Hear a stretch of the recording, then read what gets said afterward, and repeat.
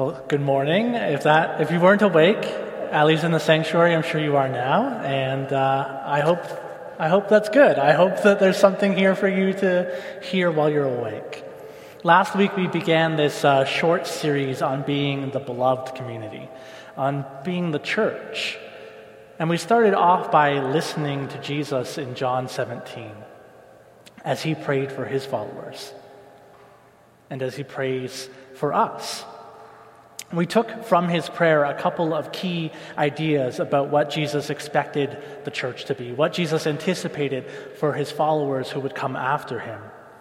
We noticed that Jesus prayed fervently for a community that would soon know his absence, that they might be present to one another. Jesus prayed that despite his no longer being among them, the disciples would be kept in his name, and in effect that they would be Christ to each other. We remembered that our presence to each other, it matters. It still matters as we exist in a world where Christ is not physically present among us. Then we also heard Jesus repeatedly ask that these followers of his, that they might be one, even as he and the Father are one. And we were challenged to allow ourselves to be known and to take the time to genuinely get to know others in the community, to allow ourselves the opportunity to experience the fulfillment of that prayer of Jesus, and to be one with each other, even as God is one. If you didn't get a chance to listen to last week's message, I'd encourage you to take some time this week to find the time and to listen to it. Download the podcast, check it out on SoundCloud, listen as you drive or take the subway or cook dinner. It really was and is a message in the context of so much reconsideration and renegotiation that's happening in our lives and in the world about why are we here and what are the things that we value and why church? And I think those are still important questions this week too. So if you haven't listened to that, please do find time, go back, do that. Because it's also challenging us to think intentionally about our relationship with the community of the church, what God may be calling us to, and how we can participate in the full life of Jesus, which he still desires and prays for us to know. This week, we take the next step of looking at this beloved community, the church. And the scripture reading is taken from some of the very first moments where the church is actually the church. The scripture reading was just on the day, just after the event of Pentecost. Jesus has already ascended to the Father, and his disciples have stayed in Jerusalem and prayed just as he told them to do. And then the Holy Spirit descends from heaven and doesn't just anoint these people. This had been common in the past, but it actually fills them. And following the miraculous signs of tongues of fire and people speaking in languages that they had never actually learned, Peter, he preaches the gospel for the first time. He shares with all who will hear that Jesus' life and death was God's plan for the world. And though evil tried to have its way, that God raised Jesus from the dead, freeing him from death's agony, and that Jesus is both Lord and Messiah. And people believed. The church had just grown, I would say, far more than exponentially. We hear a lot about exponential growth these days with this virus, but they've gone from like 12 and some others to 3,000 more added in a single day. This is beyond exponential. This is explosive. Jesus' prayer is now a prayer for this whole community, not just those 12, that these many would be one, that his joy would be made complete in all of them together, that because of their unity, the world would in fact know that the Father had sent the Son. And honestly, that's a tall order, because this group had mostly just been Jewish men from in and around Galilee, and now it included Parthians and Medes, Elamites, residents of Mesopotamia, Judea and Cappadocia, Pontus and Asia, Phrygia and Pamphylia, Egypt and the parts of Libya near Cyrene, visitors from Rome, Cretans and Arabs. It gives us this tremendously long list of the people who were there that day, and they're all so different. Different culturally, different in their expressions of their faith, different geographies, different values. And suddenly, this is the church, and these people are expected to be one, even as Jesus and the Father are one. Good luck with that, we might think. What would it look like for such a disparate and diverse group to be one? How might these become the beloved community of Christ in the world? Well, as much as we might feel like giving up in days like our days when we hear of a group like that, they certainly make a really solid go of it. It says that they worship together, they share fellowship with each other, they take care of one another, and they enjoy the favor of all the people. And God blesses this community that it should grow daily. And honestly, if you've called this church home for a little while now, you've probably heard me preach on this particular text more than my fair share. So if you have heard me preach on this before, I hope that you'll forgive me for this. But it's a passage that I find to be so foundational in my understanding of the church.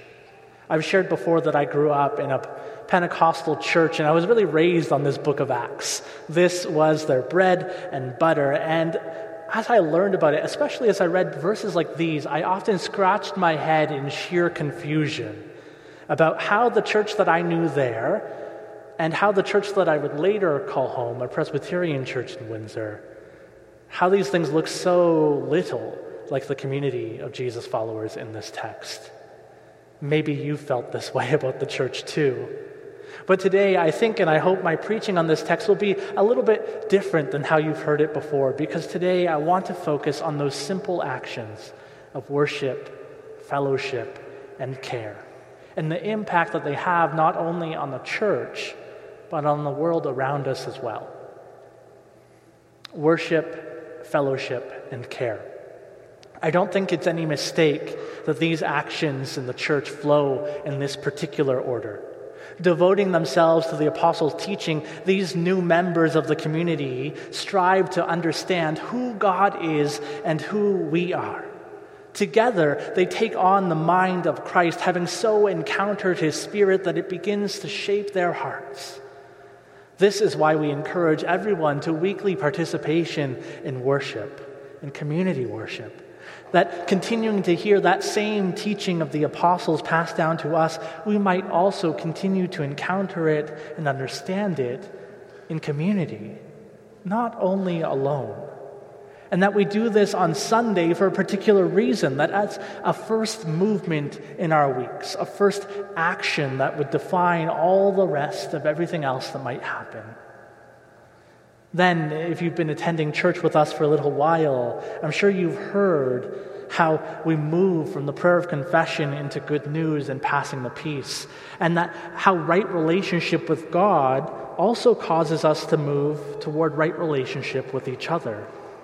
And Jesus' prayer that for his friends that we heard last week should have reminded us of that truth too. The more each of us becomes like Jesus, the more we're drawn to one another. I've often reflected that even though the church as we know it is plainly imperfect, and even though Christians, frankly, can be some of the most frustrating kinds of people, that if the church really is the body of Christ in the world, and if we really are the presence of Christ to one another, no matter how small that presence may seem, then we who follow Jesus, we who find him so compelling, we who love him because he first loved us, should find ourselves continually drawn back into that community of people who continue to bear his name.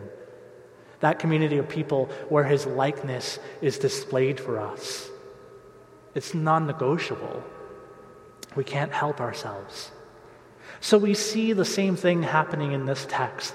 Not only are they committed to the teaching of the apostles somehow in isolation from each other, the church is actually drawn together in fellowship. And that might sound like a particularly churchy word to you. It means communion, community, deep relationship, close bonds. They eat together and they pray together. They get to know one another. If Parthians and Judeans, Cretans and Arabs, even visitors from Rome are somehow meant to be one, then they're going to have to spend some time together. And not only superficially, not just talking about the weather. It's getting cold lately. And not just talking about the local sports team. Too bad about that Raptors loss. But talking about the joys and the frustrations of their days. Opening their homes, and more than their homes, their lives to one another. Being honest with each other and choosing into even the hard conversations that maybe they don't want to have, because the value of their relationship with other people in this community is worth more to them than the comfort that might be known by avoiding the conversation altogether. We've talked a lot in our church about how loneliness is endemic in our age, and the reality that the pandemic has only made it that much worse for so many. And I think most of us, if I were to ask you to raise your hands, don't worry, I'm not. Maybe you at home can. Maybe that feels safe. But I think most of us would admit that we probably want to know each other better than we do. And most of us probably just don't know how to do that. It's frightening. My advice for trying to make deeper relationships in the church is to lean into that discomfort. As one of our elders here, Ann Chow, once famously coined the phrase, awkward is better than nothing. And with that cold encouragement in your heart, if this church is your church home, consider being the person who opens up first to someone else that you're talking with. Nobody wants to do that. Nobody wants to be the one who opens up first, who puts themselves out there, who takes the risk of being rejected. But if you call this place home, then you probably already know somebody else. Maybe somebody you can debrief with after the fact and talk about how hard that was or how awkward it felt. So choose to be that person who moves a conversation beyond the Canadian niceties into something that really is fellowship, really could become a close relationship, really could help the church to be one because you're letting yourself be known. And in doing that yourself, you're actually inviting others to allow themselves to be known as well. So this beloved community thing is getting a little bit tougher, isn't it? Because last week, all I did was I encouraged you to share a message in the live chat to let us know that you're part of this worshiping community, to talk to somebody on the front lawn. Maybe that felt scary, but it was lower stakes than this. Now I'm encouraging you to let those interactions mean something. Let them mean something. Let them become something. And honestly, it's not going to stop there either. Because not only do we better know God and better relate to each other because of the church, but that deep relationship with which God gives to us in the church actually demands that we care for each other. We help those who we genuinely care about. For most of us, that's a given, right? When a dear friend or a beloved member of the family needs help, we help them, even at great cost to our time, even at great cost to our finances or our convenience. We will give of that which we have, no matter how meager it may be, to help lessen the burdens of those who we know and those who we love. Naturally, then, this should also be the case in the church. As deep relationships are formed, so too a community of care reveals itself in the midst of these first believers. They can't help but sell their possessions and their property and give to the ones who have need. Because those ones who have need are not faceless, nameless people. It's not like we're just talking about the poor and the homeless and the needy and the marginalized. They have names and stories, and they're valuable to us. We care for them.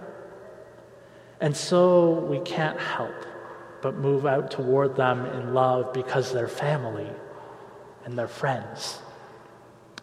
And this is probably where we struggle the most as Christians trying to be the church together. This is the dissonance that I always felt with this passage, maybe that you felt too. Because we're tied more to the families we've been born into, or the families that we found along the way through common interests, common education, common background, than we are to the family of God. And so it's really no wonder that we do not receive the care that we perhaps expect from the church when we read verses like this, because neither are we prepared to give care that looks like this for the sake of others. Our fellowship with one another is often so shallow.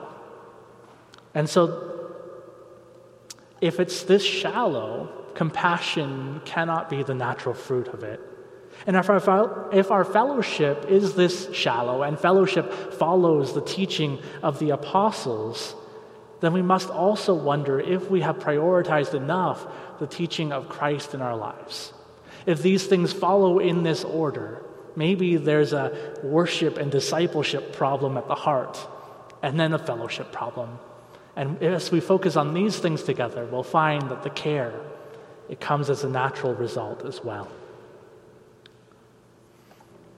We have to ask, has Jesus' love been in us enough that we should desire to love him as he is seen in those names who appear on the Sunday morning live stream chat, in these faces who are gathered among us here this morning?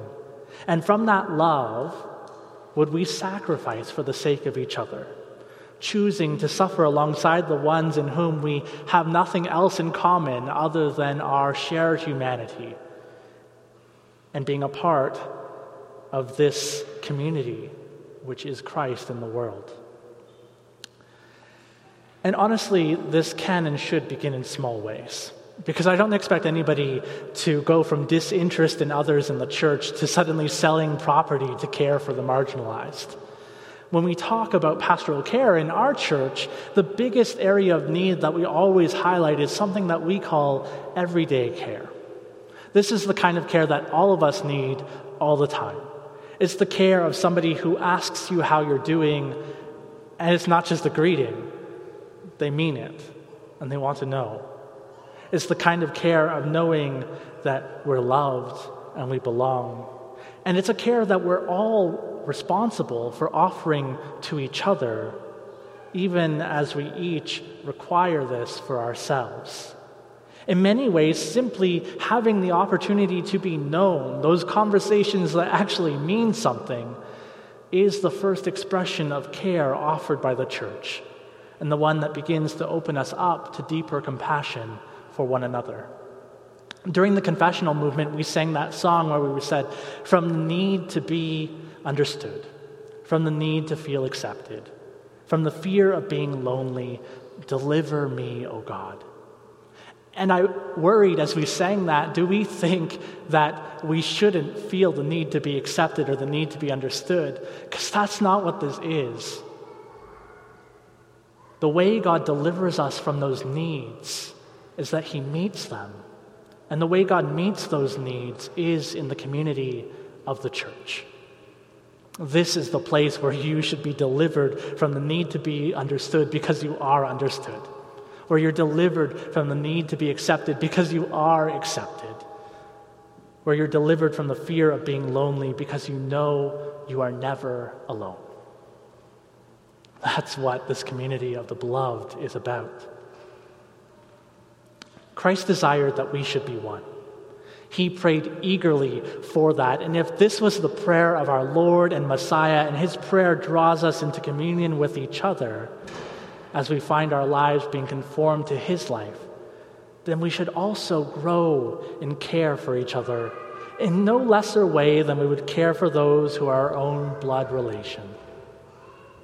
The title for this series, I'm not sure if many of you noticed, The Beloved Community, it comes from a phrase that's best known because it was popularized by the Reverend Dr. Martin Luther King Jr., who desired to see in his time a community of people where wealth was shared, where poverty, hunger, and homelessness were not tolerated, where racism and prejudice were overcome by the spirit of brotherhood and sisterhood.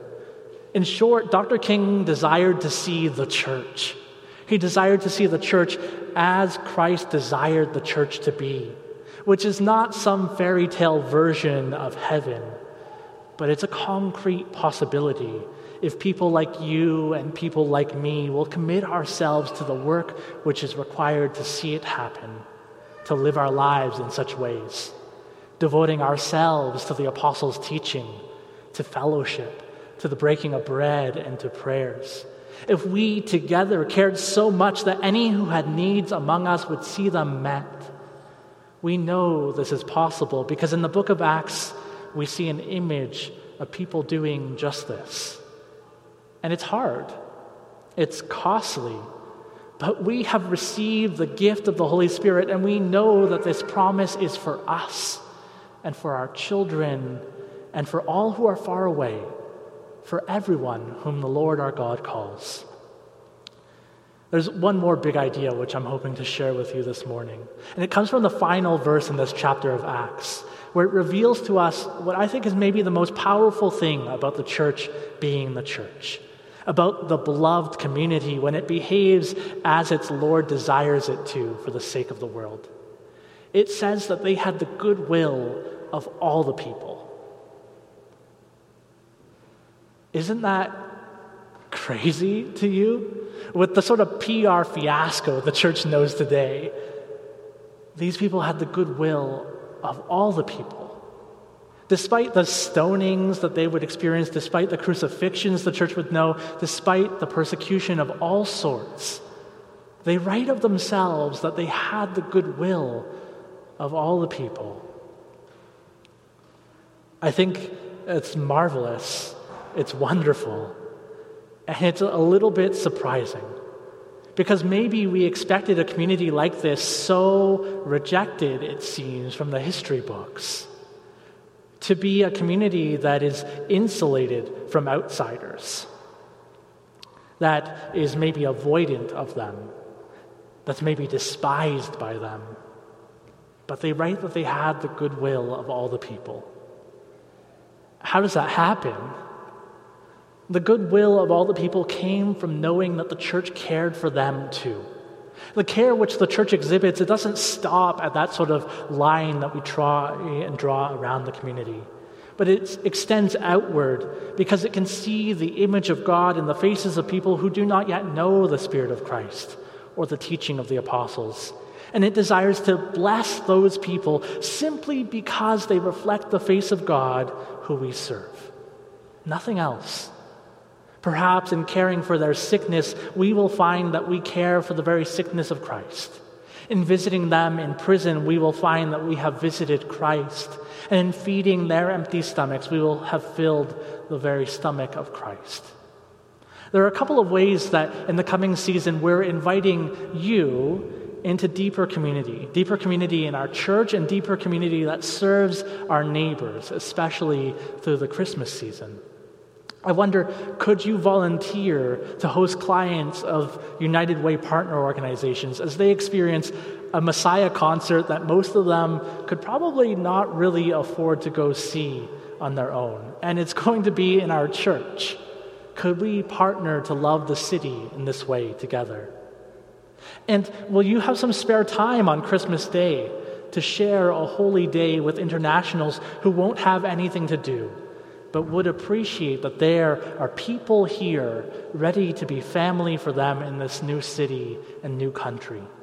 Could we serve the world in this way together?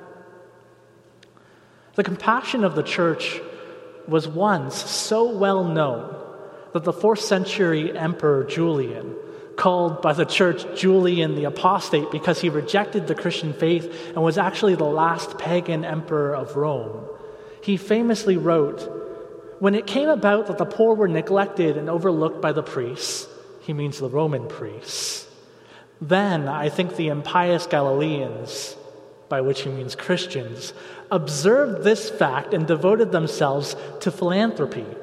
They support not only their poor, but ours as well.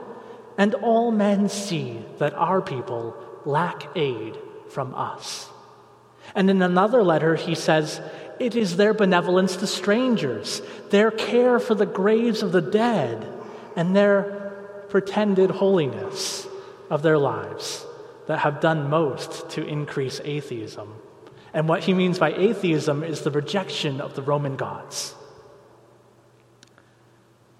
I think if we're to have an impact on our world today, it is these same actions of love first practiced here in our midst, among our community, and then lived out in our lives wherever God brings us, that will increase goodwill toward the church, and that will ultimately reveal the very kingdom of God as it comes on earth as it is in heaven. It was always the powerful who opposed the growth of the beloved community. The religious officials who had a vested interest in the way things were. The Roman authorities who saw a threat to the social order in this sect that showed such compassion that what was once a given was now becoming unmoored. It is powers and authorities still today who do not desire that we should be one, who seek wedges to divide us, to create divisions between us, to paint one group as enemy and another group as friend, who subvert, in fact, the very prayer of Christ.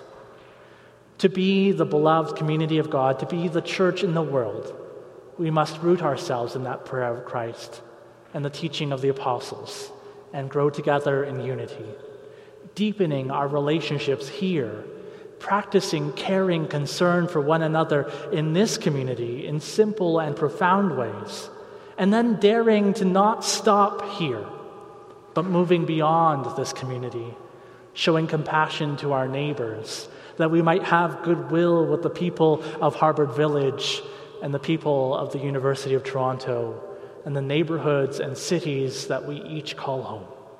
In the name of God, Father, Son, and Holy Spirit. Amen. We believe that God's Spirit speaks through God's Word.